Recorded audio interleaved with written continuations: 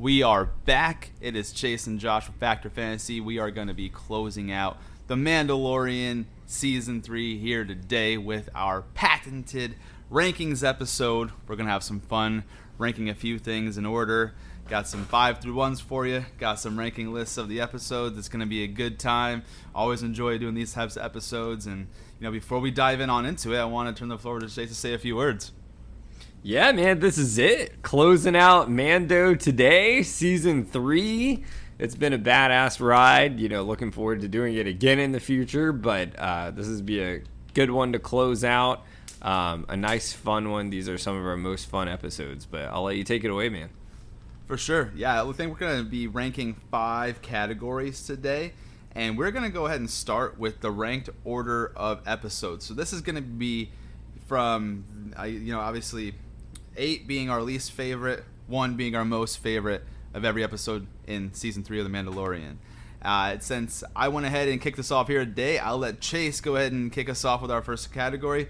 Bro, give us your number 8 ranked episode in Season 3 of The Mandalorian.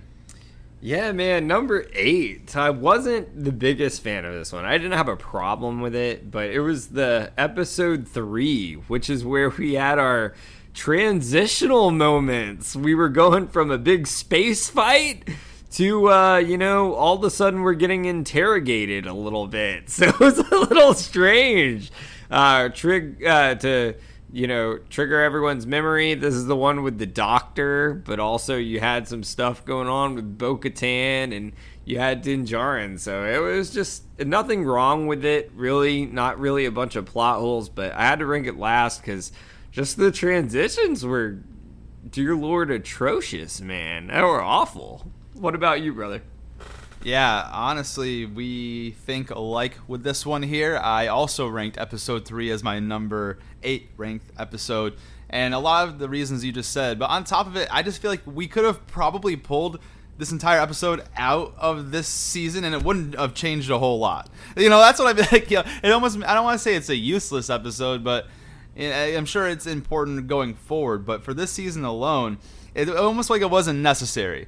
And to kind of piggyback off what Chase was saying there about the transitions of the sequence of events, we start off the episode and you're in this really cool high-speed chase with Bo-Katan and Din Djarin coming back from the planet Mandalore where they just jumped in those waters to redeem themselves, and they're trying to make their way back to Bo-Katan's home base there with the castle, and they get intercepted and attacked with absolutely no. We still know who sent those things to this day. They never got explained. I mean, we can draw conclusions and give educated guesses, but and that never got answered. Then when they escaped the attack of these TIE fighters, all of a sudden we're on Coruscant talking to this doctor having a summit about his old practices, and he's not even that important because then he's doing some office clerical desk work, and then you go through this whole episode of them. Of Elia Kane, she's still kind of secretly working for the Empire. We tend to find out throughout the episode, sets him up, cranks that machine, fries his brain, or does something to him at the end. But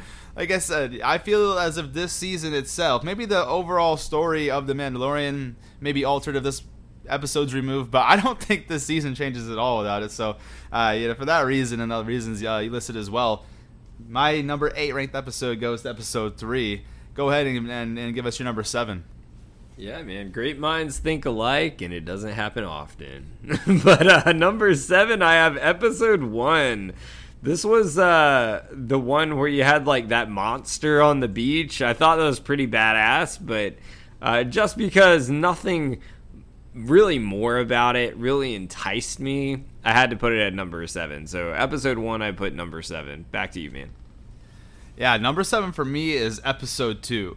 And again, a lot of it is because I just don't think it makes a whole lot of sense.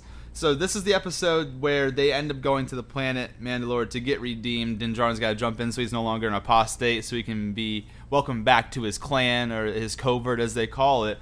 But at the end of the day, when everyone is able to take their helmets off anyways, by the time this damn season comes to a close, so what the hell was the point of this whole episode? You let him go through these tragic perils, almost died, made his way back out with the help of Bo-Katan. Also, 3 episodes later, you can be like, yeah, just kidding, guys. Helmets not necessary. Go ahead and take them off. Kick back. Relax a little bit. This is Mandalore. This is the new Mandalore. You know what I mean? Like, so just one of those things that really bothered me. It's like, what was the point of the entire episode? It's just for him to be redeemed. But if you're just going to do that later on, it just seems kind of pointless. So for me, number 7 ranked episode goes to episode 2. Go ahead and go into your number 6.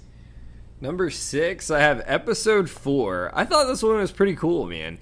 It didn't make, higher on the list just because I didn't find it as more of an important episode, but it was cool at the beginning where, you had Grogu and that foundling guy, the younger one. They played that dart game, which kind of reminded me of The Witcher a little bit. Remember when they were playing the game with knives? I thought it was badass. And then, that kid got kidnapped by the pterodactyl looking thing, whatever you want to call it. So had some badass monsters too, man. So that was my number 6. What's your number 6? Number 6 for me is episode 6. And this was this Jack Black Lizzo episode, also the doctor from Back to the Future. It's just one of those things where it seemed kind of silly. It was a fun episode. It was entertaining. I enjoyed it. Had a few quality laughs with it. But then you just throw this really important part in the last 20 minutes of this damn episode where Bo-Katan becomes the leader of the Mandalorians because the Darksaber technically now belongs to her since she saved Din Djarin from the beast that beat him, and then she beat that beast. So now she's the rightful wielder of the Darksaber, and that's fine. I thought it went over really cool, especially when her and Axe Woves had this battle for dominance of the mercenary tribe there, the Night Owls, whatever you want to call them. But it just seems like they threw that into this episode where it didn't really matter. This planet, I don't think is going to have any sort of importance going forward. Maybe it does. Maybe I'm wrong. But this whole entire thing just seemed like a comic relief episode. They had the droids drinking in the bar, drinking oil, different types of oil, and we're sitting there looking at having Grogu getting played with by Lizzo, a singer, and playing with the Baby Yoda there, Baby Grogu, and they had to find these bots that were faulty and figured out it was Captain Hellgate, who was the Back to the Future guy, So it just seemed it was just an entertaining episode, which would have been fine in and of itself. I would have enjoyed it if it was, but then you just threw this really big, important part of the Mandalorians going forward with allowing Bo-Katan to regain the mantle of the leader of them all. So I don't know. It just kind of didn't make any sense. I figured you could have put that in another episod, maybe more action-packed, maybe more intensive, but nah, you threw that into the most comedic episode. It just threw me off. I'm like, what the hell? It's like, I watched it, I almost changed the channel. Did I skip ahead to another episode? What the hell is this? But yeah, man, so for that reason, I put my number 6 ranking to episode 6. Go ahead and tier number 5.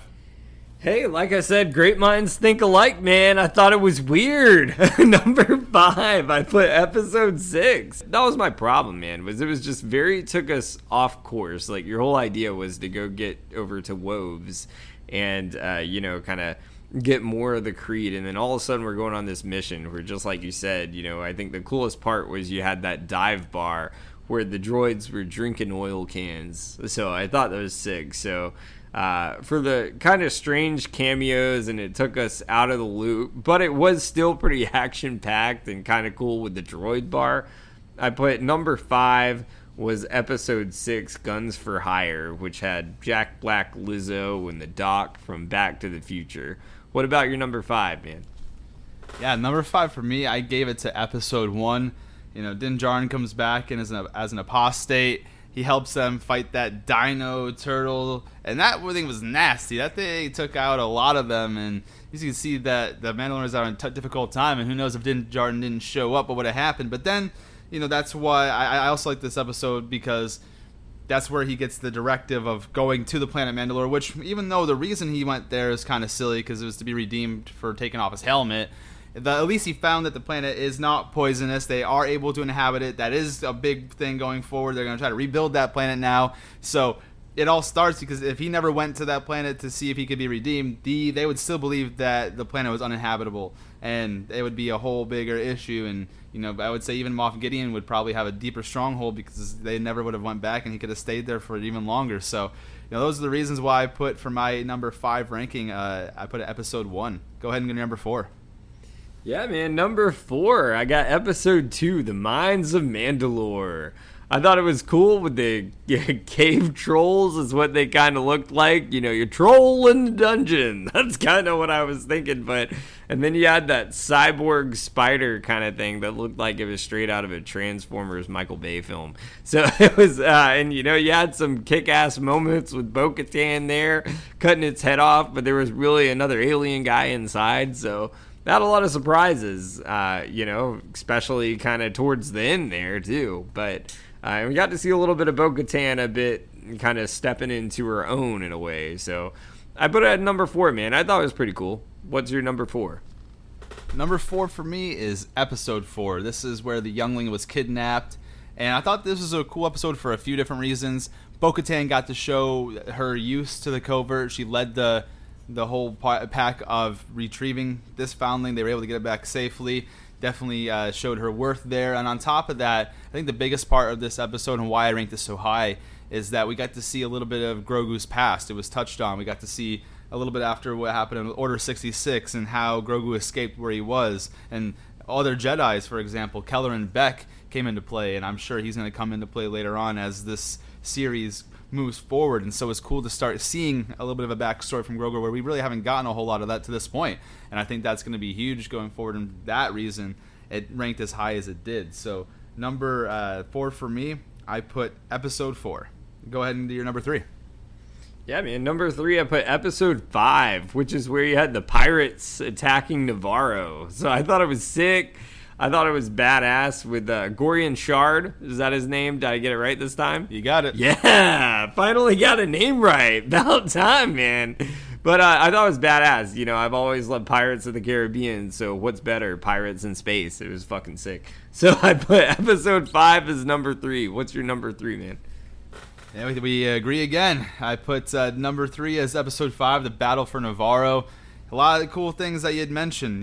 They had a really great time battling these guys. I thought it was really cool when Paz Vizsla ended up holding down the fort, taking out his machine blaster, and just blasting these things so they could move forward into the city. Thought that was pretty cool. Then we also have the aerial flight above with Din Djarin and Bo-Katan trying to distract Gorian Shard, and they end up taking out all the pirates. Again, we don't know if Gorian Shard's gone for good. We didn't see the body, so who knows. But also his first lieutenant, Vane, ended up taking off, so he's definitely still around. But they were able to take Navarro back. I just thought it was a lot of cool action. Grief Karga got to play a little bit of a role in coming back and getting them to surrender, the pirates, that is. And so I just thought it was filled with action. It was fun to watch, and it was definitely integral to what happened going forward. Because of that, the Mandalorians were given a place on Navarro for as long as they wanted as a stronghold until they rebuild their planet Mandalore. So I thought that was really cool. And those are the reasons why I put episode 5 as my number 3rd ranking. What's your number 2 ranking? Yeah, man, number 2, I put episode 7. It was a badass episode, man. It was kind of like, it was really tough to kind of choose my top 2 here, but it was awesome. You had that big kind of sacrifice at the end, and this is where, we've kind of been hearing about Moff Gideon all through this season, but he finally made his appearance, and we weren't sure if he was actually going to do it this season. So, and you had like the Mandalore kind of square off finally, which was fucking sick. So I put it as number 2 on the list. What about your number 2, Jay Nilly? Yeah, we flipped this one, I think. I think we got the flip-flop on it. But for me, I put episode 8 as my number 2 ranking. And this is like the conclusion to the Battle for Mandalore. And I liked some things about the other one a little bit better. I'll get into when I talk about my number 1. But I did think there was a lot of great things about episode 8. It was very action-packed. The whole entire episode kind of on the edge of your seat. What's going to happen here? You have Bo-Katan, Din Djarin fighting Moff Gideon, who's back. He's got this crazy suit. This Darksaber gets crushed. It's a whole mess. You don't really know what's going to happen there going forward. And he gets blown up by Axe Woves when he throws the damn ship in the center of Moff Gideon's stronghold, I guess I can call it. But you didn't even see the old clones that Moff Gideon was making and saying how he just needs the Force to complete these things, make them perfect. So you're like, ah, shit, what's going to happen here? And, you know, it was just it was a lot of fun, and it was intense, a lot of fun action, cool battle sequences, choreography was sick, and, you know, just it was a great way to end this season 3 of The Mandalorian, even towards the end where he agrees to be a contractor for hire, almost doing the bounty hunter things, almost come full circle, being a bounty hunter again on contracts he chooses, so that way he can earn some damn credits, you know? You gotta get paid, man. And I also liked how at the very end it almost symbolized peace for now, where he's chilling at that place in Navarro that Grief Karga gave him, his feet up on the porch, and Grogu's playing with a little frog at the end there. Thought that was pretty cool. So, you know, I ranked it pretty high, and if another episode didn't exist, I probably would have gotten my number 1 spot. But number 2 for me goes to episode 8. What's your number 1 spot, man? Number 1, man, I'm pretty sure we know where this was going, but episode 8, the finale. I'm a sucker for badass action scenes. I thought it was fucking sick. Grogu saved the fucking day, because every time I look over, Din Djarin's on his ass again. Every single time. Either Bo-Katan's got to save him, or his own apprentice has got to save his ass. And that's exactly what happened. The whole place blew up. We saw fucking Moff Gideon get cremated right in front of our fucking eyes, but Grogu saved the damn day, because you know what he did? He used the fucking Force. He used the fucking Force, man. But the whole shield over there is like, oh, it was fucking sick. It was badass. Saved the whole area. If it wasn't for Grogu, that'd be the end of Mandalorian. That's for damn sure. And that's why I had to give it number 1, just because Grogu's the fucking man. And that's all that needs to be said there. What about your number 1, Jay Nelly? Number 1 for me is episode 7. I thought it was pretty cool because we got to see some of the surviving Mandalorians on that planet. That they were pulled along this sailboat-looking ship. Couldn't even fly. It literally looked like they were just rolling it all around. It's like it had skis on it. It was interesting. It was really cool to see. They survived as long as they did after it was thought that the whole planet was uninhabitable. So they were, who knows how long that these Mandalorians were surviving on it. And you have all the cool action that comes with it when they're trying to find the Great Forge, and they realize that they were lured into a trap by these Imperial Commando troopers. And you have the really fucking sick sequence where it reminds you of Phantom Menace when the walls go up and go down, and you know, people get caught in certain things. And you know, towards the end of that episode, it's Din Djarin, and he's basically, him and 2 others are against all these commando troopers, and they take out the other ones. It's just him, and he's doing his best, and they end up capturing him, and they start taking him away. Basically, Moff Gideon tells Bo-Katan, hey, give me that damn Darksaber. She says, nah. She cuts a hole in the thing and allows her people to escape from the back way. And while that's going on, and they try to storm that room, Paz Vizsla makes the ultimate sacrifice, just starts mowing them down. Actually ends up killing every single Imperial Commando trooper that was in that area. If it wasn't after his machine gun blaster overloaded or overheated, he dropped that, took him out hand-to-hand combat, it killed everyone. He was taking hits along the way, still standing. Then those 3 Praetorian guards in red came out, and he just had nothing left, and they basically executed him, executioner style, man. Like, it took his ass out. And the scene the whole episode kind of ends with Paz Vizsla's just body dropping. And I thought that was intense. Thought it was fucking cool. It was almost as the we call it the Empire Strikes Back of this season. You know, like the bad guy, you didn't know what's going to happen. The bad guys looked like they had the upper hand, and so it was really cool. So for me, episode 7 took the number 1 spot. And just to go ahead and run through the rankings one more time before we move to the next category, for myself, my number 8 was episode 3, number 7, episode 2, number 6, episode 6, number 5, episode 1, number 4, episode 4, number 3, episode 5, number 2, episode 8, and my number 1 spot goes to episode 7. Chase, run through your 8 through 1. Episode 3, I have number 8. So number 8, episode 3. Number 7, episode 1. Number 6, episode 4. Number 5, episode 6. Number 4, episode 2. Number 3, episode 5. Number 2, episode 7. And number 1, the finale, episode 8. Heck yeah, man. All right, let's move on into our next category. For the next category, we're going to rank our top 5 favorite monsters or creatures found, not just specifically monsters, but monsters and or creatures that were found in Season 3 specifically of The Mandalorian. And since Chase kicked us off with that last ranking category, I will go ahead and kick us off with this one. For number 5, I put that raptor pterodactyl thingy. They call it a reptavian. Thought that was kind of interesting, and since it was a female, I call it the mother since it was feeding those children. So, that reptavian mother there, I put her as my number 5 just because, number 1, I thought there was a lot of other cooler monsters, and she only lasted not that long. But I will say that reptavian did give them fits for a long time, if we're just to kind of go by the number of dead Mandalorian armor pieces that were in that nest. So that thing was taking people. They could never track it down because their jets packs always ran out of fuel by the time they could get to her. And so then it didn't look the coolest, but it was interesting enough. And I think Chase said it best one time when we were discussing what this kind of looked like. They look like the baby dinosaurs off of one of those old shows in the 90s.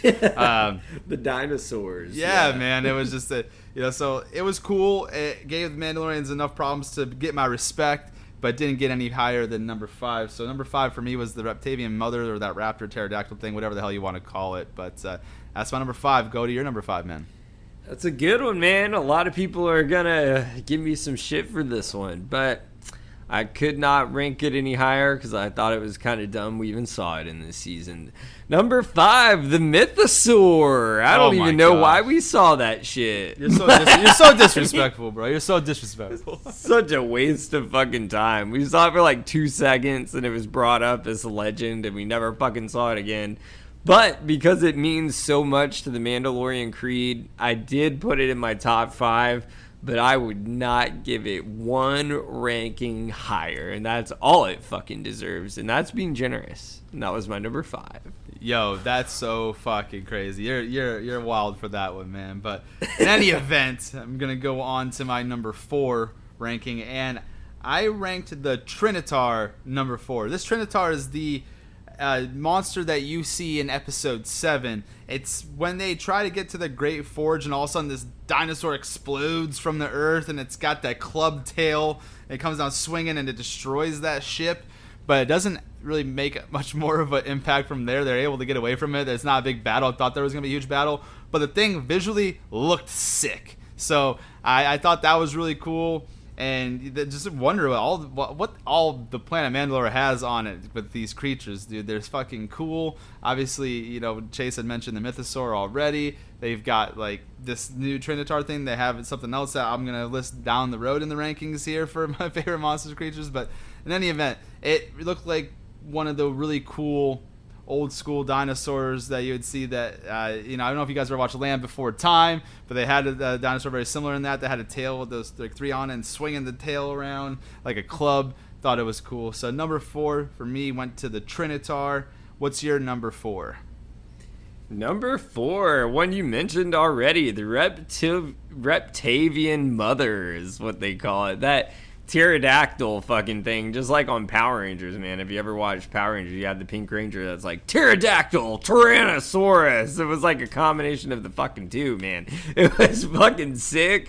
It picked that fucking little kid up, was trying to feed it to its children in the nest. They was taking grapple hooks to take that motherfucker down with missiles, tackling in midair by Din Djarin. It was fucking badass, dude. So number 4, the Reptavian Mother. I feel like that should be on a fucking Resident Evil game, like House of the Dead. Reptavian Mother, Edition 2. Fucking sick. What's your number 3, man? Number 3 for me, I put the Angelans because they were able to create a lot of cool things and fix a lot of stuff. And they're renowned for their ability to work on droids and bots. And I also thought it was really funny. They're comical as well. They're very, very small. And, Grogu's a baby. And Grogu kind of towers over these little things. And Grogu tries to give them hugs. And they're like, no, bad baby, bad baby. They're fucking hilarious. But they're also really respected because they're able. No one's able to work droids the way they are. And they were able to turn IG IG-11 into IG-12 and allow Grogu to be able to operate it that way, and just working on a bunch of other stuff too. It was really cool, man. And they remind me a lot of the Lorax, those small things. They got the mustache, the little handlebar mustache, the curls at the tips there. So, yeah, man, I thought they were pretty cool. They were enough to catch my number 3 spot, the Angelans. What about you, brother? Number 3, I put the cave trolls. There's a troll in the mines. Troll in the Mandalorian mines. These things look interesting. They weren't like your typical troll like we see in Lord of the Rings or Harry Potter. They looked almost like the Yeti or something that were down there with glowing eyes, and they whipped my boy Oberyn Martell's ass. Bo-Katan had to go in there and save the day again. So yeah, number 3 to the cave troll, man. Back to you, Jay Nelly.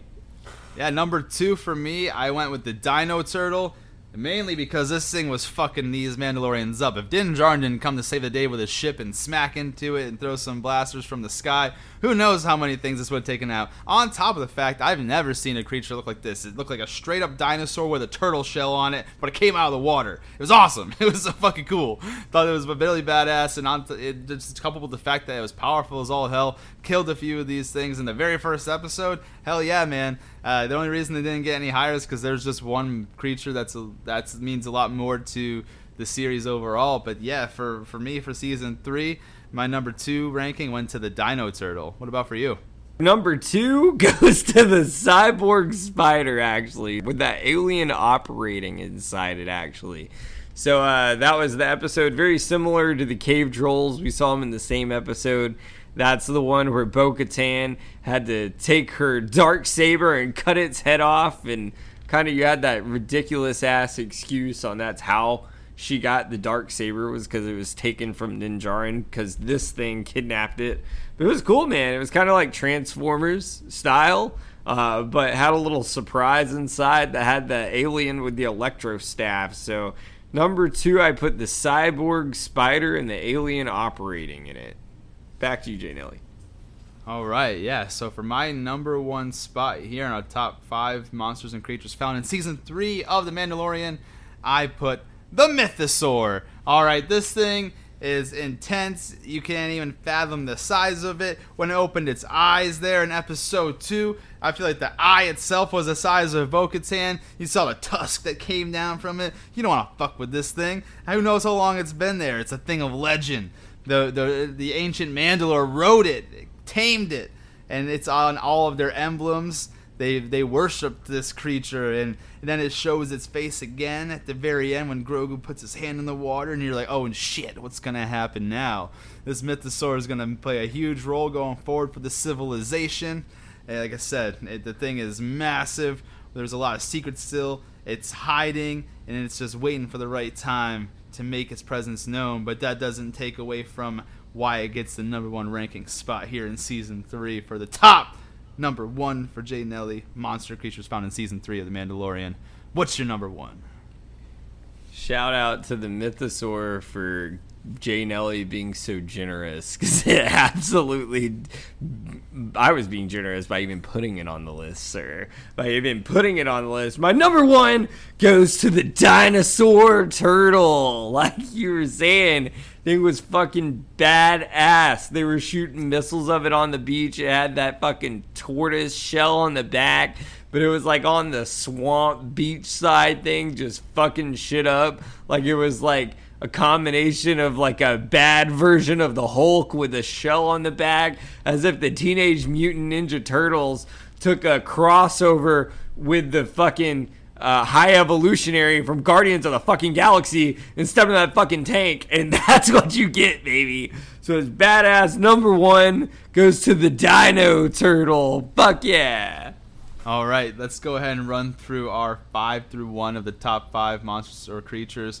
Myself, number 5 went to the Reptavian Raptor Pterodactyl thing. Number 4 to the Trinitar. Number 3 to the Angelans. Number 2 to the Dino Turtle. And number 1, the greatest monster creature of all, the Mythosaur. What's your 5 through 1? Respect, but very sad. Very sad. Anyways, number 5, I gave the generous respect it deserved to the mythosaur that stayed in the ocean and cowered away the entire season. Number 4, we got the fucking aggressive reptilian mother that wasn't afraid of shit, that kidnapped the little children and fed him to her children. And then we have number 3, the cave trolls in the mines. The cave trolls in the mines. Number 2, the cyborg spider that even Optimus Prime himself would fucking fear, that took the dark saber to cut its head off. And then number 1, straight out from the 90s Disney Channel, the Dino Turtle, baby. Let's fucking go. Back to you, Jay Nelly. All right, we're going to jump into our next category for rankings today. We're going to go into our top 5 weapons that are used in Season 3 of The Mandalorian. I kicked off that last ranking, Chase. You start this one. What's your number 5 top 5 weapons here found in Season 3 of The Mandalorian? Number 5, baby. It's not one a lot of people think about because it's not very flashy, but it's used a fucking lot, and that's the grapple, baby. They use this shit all the time. Used it to take down those reptilian mothers, whatever they're fucking called. Used it to try to take down Moff Gideon. Why try to tie him up? Why they flamethrower his ass? You know, the grapple, I'll gotta say, a lot of people don't think about the grapple a lot. I remember using it when I used to play Ocarina of Time from Zelda years ago. That shit is effective, and people don't think about that a lot, and they use it all the time in The Mandalorian, so I gotta give respect where respect is due. Number 5, the grapple. What about your number 5, Jay Nelly? Number 5 for me, you mentioned it in passing in your little soliloquy about the grapple, but the Mandalorian flamethrowers. The Mandalorian flamethrowers hit number 5 for me because they just look cool, almost like Buzz Lightyear when he used to press his little button on his wrist and the laser shot out, except with this fucking fire. Fucking put some fire on their ass, like burning shit, helps them out in hand-to-hand combat, just looks cool. You see these guys in all the great Beskar armor, and all of a sudden, boom, they got some fire coming out of their wrists. It's sick. This shit is sick. All right, so that hit my number 5 ranking for top 5 weapons found in Season 3, the Mandalorian flamethrower. Go to your number 4. Number 4. I couldn't rank it any higher because basically it was pointless the entire season. Number 4, the only thing we get to see similar to a lightsaber in this series, the dark saber, baby. You know, it kept being rotated hand to hand from Bo-Katan to Din Djarin, back to Bo-Katan. And then at the end, it got crushed when it was in the hands of its original owner, Moff fucking Gideon, the big daddy himself of the dark saber. But, you know, it was fucking cool, man. It was cool to see. It was cool to see it go back and forth, you know, blow for blow against that dual electric staff that Moff Gideon had. So I put it at number 4 on my list. What's your next one, Jay Nelly? Number 4 for me goes to the Armorer's Forge Hammer.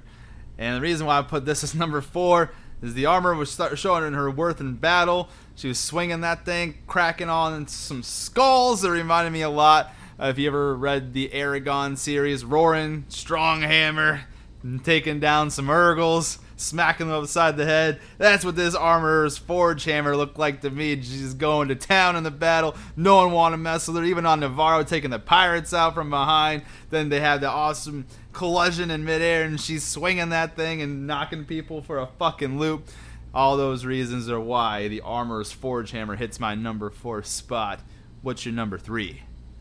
Number 3, you gave credit to it already. The flamethrower, man, it's fucking sick. You know, they use it to light people on fire. I feel like it's a signature move of the Mandalorian. Like, it's a signature move. They always use that shit just like Jango Fett used to do in the prequels. It was badass, fucking awesome. So number 3, I shouldn't have to say much more for it. It deserves its spot. I gave it to the flamethrower. Back to you, Jay Nelly.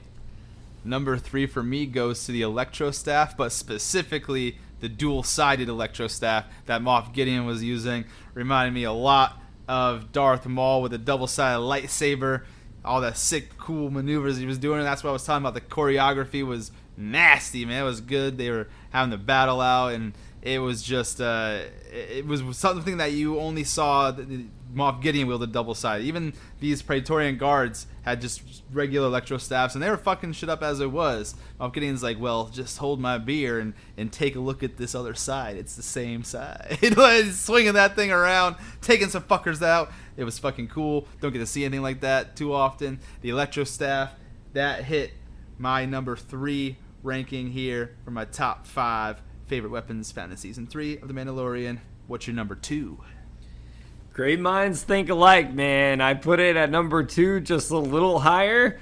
The specific double-sided electro staff of Moff Gideon. And just like you said, it reminded me a lot of Darth Maul, man. Especially like how you mentioned before, and like passing, gave it a little bit of credit where they had those barriers there that were the red laser barriers. It kind of gave homage to that in episode 1. So it's fucking awesome, man. And no one else deserved to wield a fucking double-sided staff like that. So back to you, Jay Nelly. My number 2 spot goes to the Darksaber. Now, the Darksaber, say what you want about it, that thing still cuts holes through these steel reinforced doors that are unopenable. On top of that, it's going head to head with this double-sided electro staff. It looks cool visually. It's almost the exact antithesis to a lightsaber, where it's dark on the inside with a white glowing light on the outside, where the lightsaber is the exact opposite. It's like light glowing inside with the color around the outside. So it really lives up to its name. Like you said, there are many people who wielded it, and each one of those individuals who have wielded the Darksaber have a really cool moment with it, utilizing it in one of its many fashions. So for me, that hit the number 2 spot, the Darksaber. What's your number 1? Number 1, man. I thought this was fucking cool. It wasn't as much of an attack weapon, but the fucking laser shield that Bo-Katan used, baby, it was fucking awesome. She would turn that shit on, it would block what was ever in her path, fucking stopping it. It reminded me of Geralt from The Witcher. There's a fucking, foreshadow for you coming up on the show. But it was badass, dude. It was sick. It was very interesting seeing a Mandalorian use a shield. So I thought it was fucking awesome. It wasn't as flashy as some of the other offensive weapons, but a lot of people overlook the defensive weapons, and that's still a weapon for this category. So I gave the laser shield from Bo-Katan my number 1 spot, baby. Let's fucking go. Back to you, Jay Nelly. Guess in Chase's mind, defense wins championships. But the number 1 spot for me goes to Paz Vizsla's machine gun blaster. Man, it had some cool-ass moments in this season when we were in Navarro and he was shooting down those pirates, giving cover for his people to get into position to get those pirates out of that damn city. And then when he has that hero moment where he decides he's going to sacrifice himself, and he's blowing this thing fucking until the core of it is heat. You can see it's glowing red. It's about to just melt in his hands, and it ends up overheating. He can no longer use it. But man, when he was mowing down those Imperial Commando troopers. They were dropping like flies. That thing was sick. And on top of that, he gave up his life just to take out as many as he can. And without that machine gun blaster, I don't think it would have been as many. So for that reason, Paz Vizsla's machine gun blaster hit my number 1 spot in my top 5 favorite weapons. And what we'll do here is we'll just go back through it real quick. For myself, in the top 5 weapons going 5 through 1, number 5, I put the Mandalorian flamethrowers. Number 4, the Armorer's Forge Hammer. Number 3, the double-sided Electro Staff. Number 2, the Darksaber. And number 1, Paz Vizsla's machine gun blaster. Chase, take it 5 through 1. Number 5, I got the Grapple. Number 4, the Darksaber. Number 3, the Flamethrower. Number 2, specifically the double-sided Electro Staff of Moff Gideon. And number 1, Bo-Katan's laser shield. All right. We're going to move into our next ranked category. We are going to rank the top 5 quotes we found in season 3. And since Chase went ahead and started off on that one, I'll go ahead and kick us off here. My number 5 ranked quote from season 3 of The Mandalorian is found in episode 6. It's from Commissioner Hellgate. He is that cameo that we could get from the old Back to the Future Doctor. He says, Count Dooku was a visionary.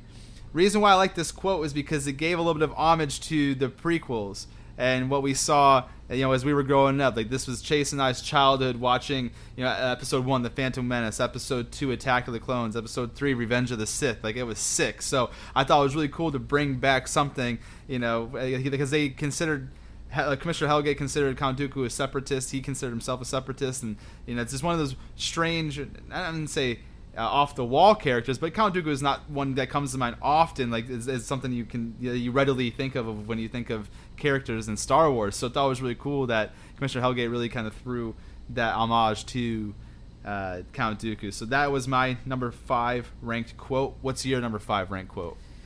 Number 5. This one might surprise some people. So it's from Grief Karga, and he says, after she brought in Moff Gideon, she was recruited by Special Forces. And the reason that's my number 5 is because it explains what happened to Cara Dune. Everyone knows, Jay Nelly and I have talked about it on the show. We won't go into details, but is no longer in the Mandalorian show, was forced to leave. And they were figuring out how they were going to, solve that issue. And just like Jay Nelly said on the show, quick writer's trick. They just put in a little sentence there and boom, season's good to go, man. So that was my number 5. What's your next one, Jay Nelly? Yeah, number 4 for me, it comes from episode 7. Moff Gideon says it, and he says, in but a few moments, the purge of Mandalore will be complete. And the reason why I put that there at number 4 is he was awfully close to finally getting rid of all these Mandalorians like he's been trying to do for so damn long. These things have about killed him, put him in prison, all these things, and he's about to finish what he started with the Purge of Mandalore. Obviously, it never came to pass, but in that moment when he said it, it resonated with me like, oh shit, it's about to happen. So I thought that was really cool, and for that reason, that's what gave it the number 4 ranked quote in my top 5 ranked quotes. So what's your number 4? Yeah, man. Number 4, I have Din Djarin saying, you had me at battle, droids. And the reason I like this one is because it kind of reminds me of the cameos that were just so outlandish in this episode. But I really like that scene with the droid bar where, they're taking shots of oil and they're funneling oil with oil funnels. So I thought it was badass, man. So that was my number 4. Back to you, Jay Nelly. Yeah, going into number 3. My number 3 ranked quote is also found in episode 7, just like my last quote, but it's actually from Bo-Katan, and she's talking to Moff Gideon, and she says, I should have killed you when I had the chance.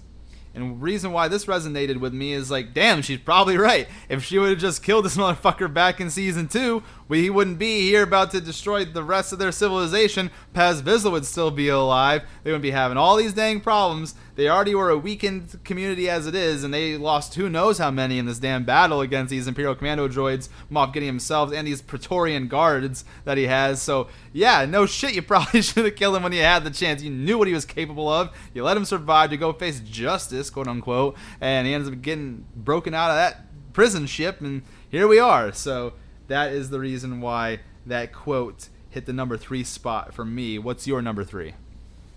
Number 3 for me, I got Din Djarin saying, hang on, kid, we got pirates. And I just thought it was fucking badass.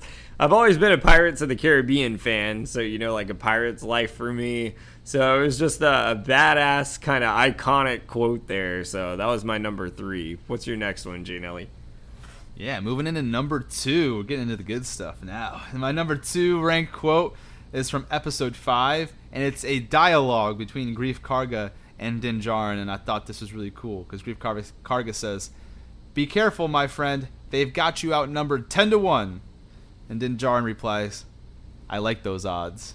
And Grief Karga responds, I bet you do. And I thought that was just badass. He doesn't care what the odds are. He's got that ultimate confidence in himself that he's going to come out on top. He's like, give me the bad odds. I don't give a fuck.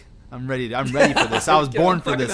I came out the womb ready. Let's do it. And, ended up getting it done. Ended up taking them Pirates out, kicked their ass. So, yeah, man, I thought that was really cool, and that's why I hit the number 2 spot in my top 5 quotes. What's your number 2? Yeah, man, number 2 is actually from Bo-Katan in the last episode there. She says, Mandalorians are stronger together. And at this moment, Din Djarin enters. He's firing away at Moff Gideon like, I got you, motherfucker. And here we go. And then still Moff Gideon starts kind of trying to kick their ass. But it's badass. It was an iconic quote. Kind of reminded me of if someone was in front of the mirror. Like, she fucking practiced that shit. Like, she was probably thinking, I was born at night, but not last night. And then she fucked it up. She's like, I was born in the morning. Oh, fuck. Let me say it again. So, yeah, she said, Mandalorians are stronger together. But she fucked that up probably a few times when practicing in the mirror before she entered that command center room to take on Moff Gideon himself, baby. It was fucking sick. So I put that as my number 2. What's your number 1, Jay Nelly? My number 1 quote is found in episode 5. And I just thought this was sick. It's from Captain Tavo, and the reason why I found it sick, it's the biggest fucking shadow of the entire series, probably.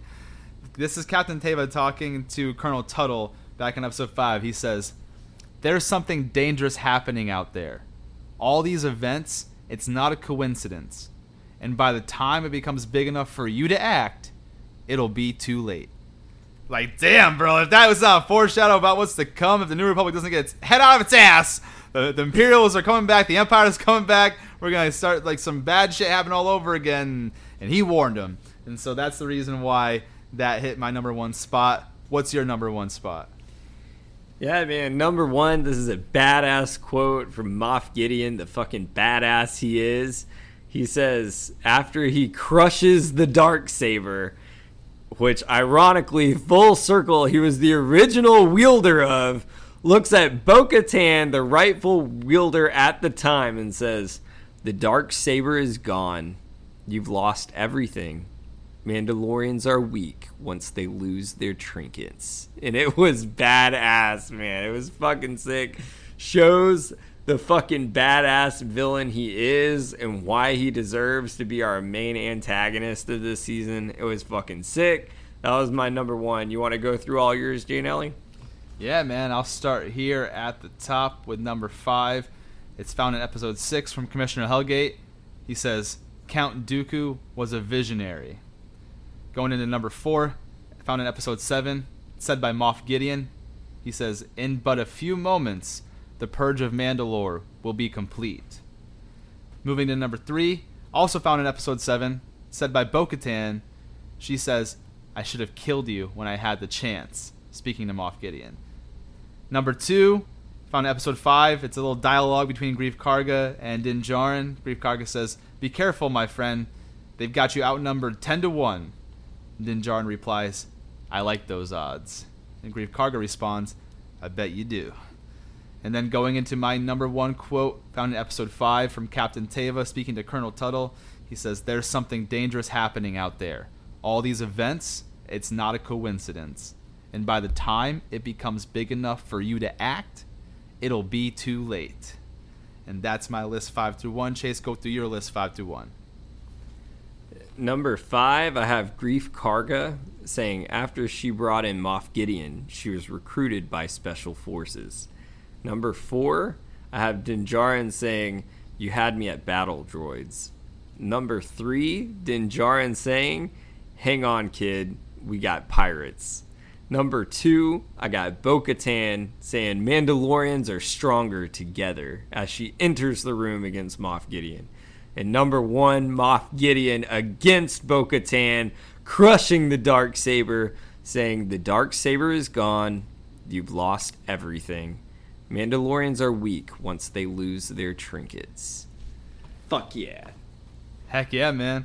All right, we're going to move into our final ranking category of the day, our top 5 moments found in this season 3 of The Mandalorian.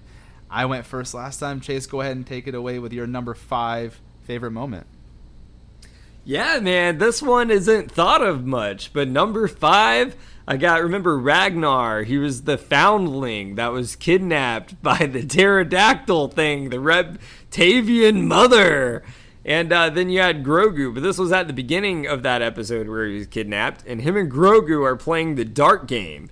And then Grogu was losing 2-0 at the time, and then wins by doing like a backflip with the Force and hits all 3 darts in a row, winning the game, showing the Force he has and the abilities where he was being overlooked. And I thought it was cool. It reminded me a lot of The Witcher when they played the knife game with our boy Tormund from Game of Thrones. It's fucking sick. So I put number 5 when Ragnar and Grogu play the dart game and Grogu wins. What's your number 5, man?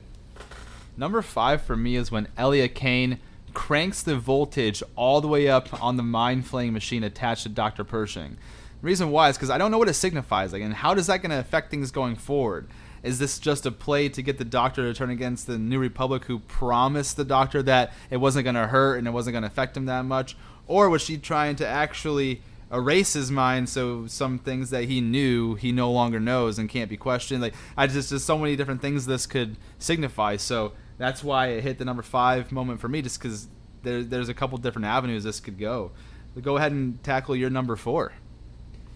Number 4, I got the Mandalorian saved Navarro from pirates. I thought it was fucking awesome. They went in and saved the day. It was fucking great. You know, I'm a big pirate guy, and nothing better than some fucking creeds busting in there, whooping some ass. So it was fucking badass, man. I put that as my number 4. What about yours, Jay Nelly? Yeah, number 4 for me was when Bo-Katan sees the legendary mythosaur that hasn't been seen for 1,000 years. She goes underneath those waters to save Din Djarin, picks him up, and as she's about to go back, she sees this creature, and the size and the enormity of it is insane, and all it does is open one eye, and you see the little outline of the tusk there, and it's, you know, imagine just seeing that. Imagine being down there, and your only focus is trying to save your friend, and all of a sudden you see this creature that's supposed to be legend. It's supposed to be a myth. Literally, its name is Mythosaur. You know what I mean? So to find out that thing did in fact exist and still does exist was fucking cool, and that's why I hit the number 4 spot for me on my favorite moments. What's your number 3? Number 3 was that fucking dinosaur turtle showed up on the area, the beach there, and fucking the Mandalorians were shooting missiles trying to fight that fucking thing. That thing was badass, man. Like I said before earlier in the show, if the Ninja Turtles got put inside the High Evolutionary from Guardians of the Galaxy Volume 3, that tunnel there, and he turned the fucking poison on, that's what that shit would be. It was fucking awesome. That was my number 3. What's your next one, Jay Nelly? Number 3 for me was when we got to see a quick glimpse into Grogu's past. Like how he survived Order 66, and we got to see that other badass Jedi, Kelleran Beck, and what kind of can go forward with that. Are we going to see him play a role in this series going forward? Does he ever come up again? And now that we're starting to see flashbacks of Grogu's past, what other flashbacks are we going to see? Are we going to see a timeline of events from when Grogu had this happen in Order 66 to where he's found by Din Djarin? Who knows? But I think it was really cool to start getting a little bit of a backstory into Grogu, and that's why it hit the number 3 spot for me. Now we'll go into your number 2, brother. Number 2, I got the Mandalorian army fights Gideon's troops mid-air. It was fucking awesome, man. It kind of reminded me of like Lord of the Rings. Like, remember when in Return of the King they're about to collide against the Nazgul and the orcs, and it was like dead silent as the horses were like trotting there and then collide? Well, this was that shit, but in midair with fucking jetpacks. It was fucking sick, man. It was badass. So for that, just for that specific action scene, it was fucking awesome. I gave it number 2, man. What's your next one, Jay Nelly? Yeah, this is where our minds linked up again. Number 2 for me was the moment when the Mandalorian reinforcements show up and collide in midair head on with the Imperial Commando Troopers. It was super fucking badass. And just to give another comparison, think about the Battle of Bastards in Game of Thrones when the horses just boom hit each other and it was just like a stalemate, things popping off on there. It was just insanity. It was one of the coolest battle scenes that we see in the season. These things are basically the equivalent of what Mandalorians are. They got the Beskar armor. Dark Troopers were already more powerful than regular troopers as it was. Now they got the whole what makes Mandalorians strong in a way, this Beskar armor on, and it makes it a lot harder. They're basically fighting each other in a way. It's just the evil versions of themselves, I guess I can say. I mean, so I just thought that was sick, and just the whole fact that the reinforcements show up just at the right time, and because it looked like it was going to be a mismatch. It looked like these Imperial Commando troopers were going to just mollywop the fuck out of Bo-Katan and the remaining few. Then the reinforcements get there just in time. The armor, everyone just boom, and it's just an instant collision in midair, and it was badass, man. So that's why it hit the number 2 spot for me. What hit your top spot for your favorite moments? Top spot, man. This was fucking sick. The explosion goes off with Moff Gideon, Din Djarin, and Bo-Katan, and Grogu's there to fucking save the day with the Force, baby. He puts together that Force shield because, Din Djarin and fucking Bo-Katan were getting their ass handed to them by Moff Gideon, and we see Moff Gideon get his ass cremated alive, and just like Obi-Wan said, use the Force. But with Grogu showing all his skill from what he learned with Luke fucking Skywalker, baby. Showed he is the MVP. Save the day. Let's fucking go. Took my fucking top spot, baby. What's your top spot, Jay Nelly? Top spot for me was Paz Vizsla's sacrifice. I thought that moment on scene was sick. And maybe I'm a little bit biased because I know Chase brought up Lord of the Rings earlier. I'll do the same here. One of my favorite moments in that entire series when Boromir went down underneath a bunch of arrows from the orcs, and he was still cutting them bitch asses down while he was injured. Almost the same exact thing, except a little futuristic and in space. So I thought that was badass. He's sitting there mowing them down with that machine gun blaster, just the thing overheats. He's got to drop it, then he goes hand-to-hand combat, still takes some fuckers out, and it takes 3 Praetorian Guards to come in after he's already exhausted to finally finish him off. And because of his sacrifice, everyone else got away and was able to come out on top in the end. And without that sacrifice, it might not have ended up like that. And so for that reason, that hit my number 1 spot in Season 3 of The Mandalorian. It was Paz Vizsla's sacrifice. And just to kind of go through the moments 5 through 1, I'll kick us off here with mine. Number 5 is when Elia Kane cranked the voltage all the way up on the mind flaying machine attached to Dr. Pershing. Number 4 is when Bo-Katan sees the legendary mythosaur that hasn't been seen for 1,000 years. Number 3 was getting to see a quick glimpse into Grogu's past and how he survived Order 66 and seeing Kelleran Beck and our badass Jedi. And then number 2, that moment when the Mandalorian reinforcements show up and collide in midair head-on with the Imperial Commando troopers. And number 1 for me, Paz Vizsla's sacrifice, where he gives everything he's got so everyone else can survive. And that's my 5 through 1. What about yours? Number 5, I got Ragnar the Foundling, and Grogu played the dart game, and Grogu wins, showing his ability that's overlooked. Number 4, I got the Mandalorian saved Navarro from pirates. Number 3, I got the Mandalorians fight the Dino Turtle, baby. Fuck yeah.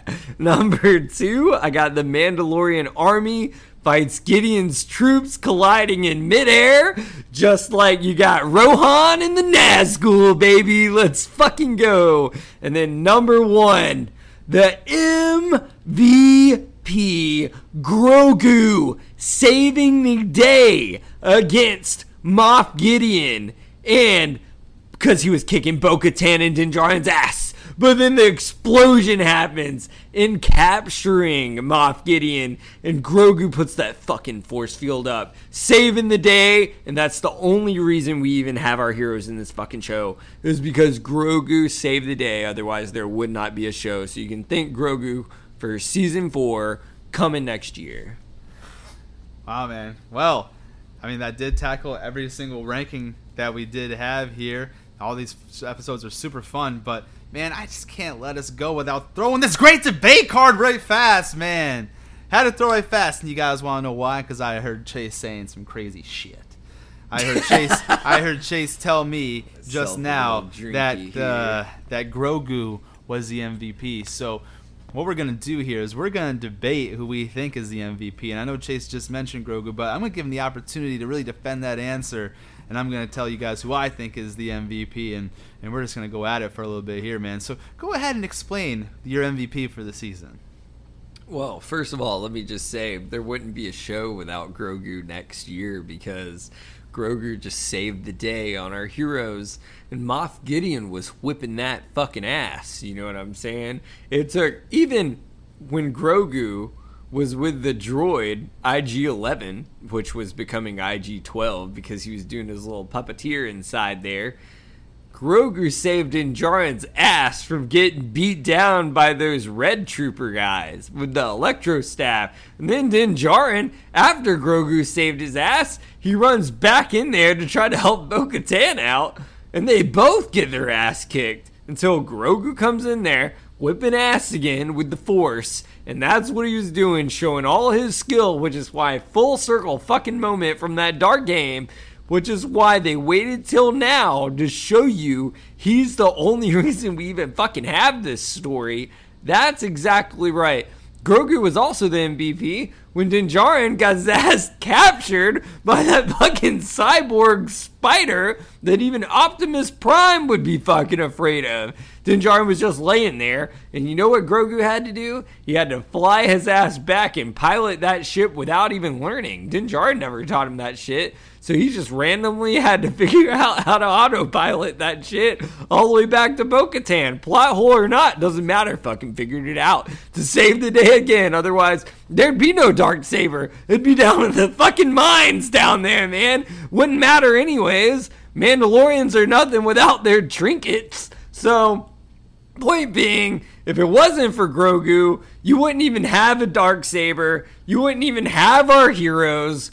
Grogu came back just to save the day for all this shit. He was over there with the greatest Jedi of all time, Luke Skywalker, last season, and came back because if he didn't come back and go save their fucking asses, because every time we turn around, they're on their ass again. Every time I turn around, Oberyn Martell's on his fucking ass again. He hasn't stood up like the fucking viper he was since Game of Thrones. And every time I look over, you're on your ass. Grogu, his fucking apprentice, has to save the day. And had to save the day for Bo-Katan, who should not be their leader. Because you know why? Because Grogu's the fucking MVP. Because he had to save her ass. So you know what? The Darksaber should go to Grogu. And next time it's restored, hopefully so, Grogu should wield that shit. Grogu should wield that shit. Grogu's the MVP, most valuable player of Mandalorian Season 3. I rest my case. Back to you, J. Nelly. Talking about that time where Grogu was trapped underneath those bars about to get killed by the Praetorian guards, and Din Djarin had to burst through there after Bo-Katan gave him just a second's reprieve and started fighting Moff Gideon, and he's got there just in time before Grogu's ass was grassed on. That Grogu, that one, that little erroneous on all counts. That motherfucking guy. Nah, man, I'm gonna tell you guys who the MVP is, and it's gonna be a little bit off the wall, but follow my train of thought, because my MVP of Season 3 specifically, not the entire Mandalorian series, but Season 3 specifically, was Axe Woves. And the reason why we're going Axe Woves for MVP is because this guy was chosen as a leader of the damn mercenaries, the Night Owls, for the Mandalorians, and he had to keep their asses safe. Not only was he keeping their asses safe, he prospered. He got so many ships in their fleet, that guy was getting all the shit that they needed to make sure that they were a force to be reckoned with. And yes, he did let Bo-Katan win and get the old leadership back, but at the end of the day, she didn't really, because all Din Djarin did was hand her the Darksaber, so fuck that shit. But then, let's just go ahead and move on from that. Let's just move on from that. That was one of the, when we get back together with the old Children of the Watch and the Night Owls, they come together. We had that moment of tension, because you see Paz Vizsla, who's one of the all-time warriors here for the Children of the Watch, and he was the one that stood up to him. Axe Woves was the only one that stood up to Paz Vizsla. They had their own little battle going on. They fought to a standstill, and we saw what Paz Vizsla did to those Imperial Commando troopers. He mowed those fuckers down. So now, not even explaining the fact that Axe Woves at that point in time when they were getting their asses fucking handed to them, their ass was about to be grass. they figured out that he had to escape through the hole in the ceiling to go get reinforcements, and if he doesn't do his job right, everyone's dead already. So if he never went back and got these reinforcements, we're not even having this conversation because we've never even had that really badass moment where the reinforcements come in and they collide in midair. Never would have happened because if Axe Woves didn't get there, they wouldn't have known. Then all of a sudden these TIE fighters that Moff Gideon sent up would have destroyed them, taken them by surprise. Everyone would have been toast. I'm talking the ground fighters and the aerial fighters. Everyone's dead. So Axe Woves gets up there, gets them onto those ships, says, get your ass down there, help out the ground troops. They need some help. I'm going to stay up here and be a distraction. Dude was ready to sacrifice himself. He's sitting there taking shot after shot in the big command ship. All these TIE fighters are confused because they thought they were going to take him by surprise. But no, he got there first, got their asses out of there. And then, because these TIE fighters did end up destroying that command ship, this dude stayed in there to the last possible minute to make sure that command ship was going to destroy the stronghold that Moff Gideon built there on planet Mandalore. He ended up zooming out at the very last second, making sure that it was going to fall directly in the center and destroy the entire area, which erupted into flames that did take out. We don't know if he's dead yet because we didn't see the body, but with, who knows what's going to happen. But the flames did engulf Moff Gideon. All right, they did engulf him. He's the one that stopped Moff Gideon. It wasn't fucking Bo-Katan. It wasn't fucking Din Djarin. And it sure as fuck wasn't Grogu who stopped Moff Gideon in Season 3. It was Axe Woves making sure that ship landed where it needed to land. And that is why he is the MVP. And I rest my case. Absolutely disagree with you because everything you said was absolutely erroneous because it could have been on fucking autopilot. He jumped out the window. He jumped out the window, man. He jumped out the window and then it was on autopilot. Anyone could have done that job. He had to steer it to the right spot. He probably volunteered because he was afraid to be on the battlefield. He told his fucking troops to leave to go to the battlefield so he could cower away by himself. Cower away? That shit into the ground. There was 5-6 ships shooting at just him. He was taking the brunt of the attacks. Anyone could have done that job. You could have picked up any Mandalorian from that creed and anyone could have spaceship basically piloted his fucking self once he jumped out. Certainly did not. He steered that thing right where he needed to. It did pinpoint precision. There was no auto anything. That ship was toast because it was taking blast after blast from all these TIE fighters. That motherfucker almost sacrificed himself to make sure that they got rid of Moff Gideon. Moff Gideon's only gone out of the season because of him. Agree to disagree. I mean, I do agree the ship.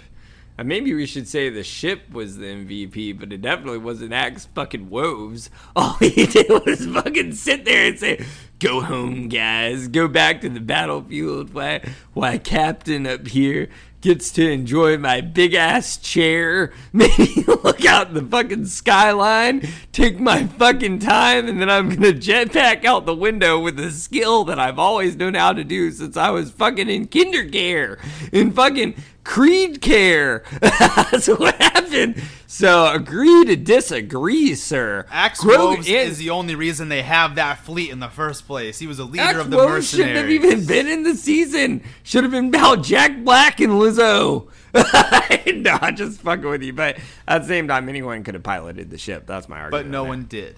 And he did it. And that's the reason. And on top of that, they wouldn't even have those ships. Them ships wouldn't be in existence. They wouldn't be in there. They wouldn't be able to bring them because they wouldn't be there without Axe Woves being the leader of the mercenaries after Bo-Katan went and cried in the corner, drew attention to herself in a negative way instead of on her own terms because she was sad that she lost a Darksaber. So guess what? Axe Woves had to take the spot and be like, all right, well, if you're not going to do anything, I guess I'll lead these motherfuckers. And then he comes in clutch with all the stuff that he has built. He built the mercenaries from what they were, and then on top of that, he piloted that ship to the ground with pinpoint precision and took out the big bad for the season. So that's all I have to say about that. That's like saying if Legolas didn't command the archers to let loose. Like, that was your fucking job. You're not the MVP. Anyone could have done that. That's like saying Legolas destroyed the One Ring to rule them all because he killed Samukai. That's not saying that at all. What I'm saying is without Axe Woves, they don't win. That's what I'm saying, and that's why he's the MVP. Because if he doesn't get back to them for reinforcements, they're fucked. The reinforcements had no idea that they needed to go down, and they had no idea they're about to be attacked in the sky.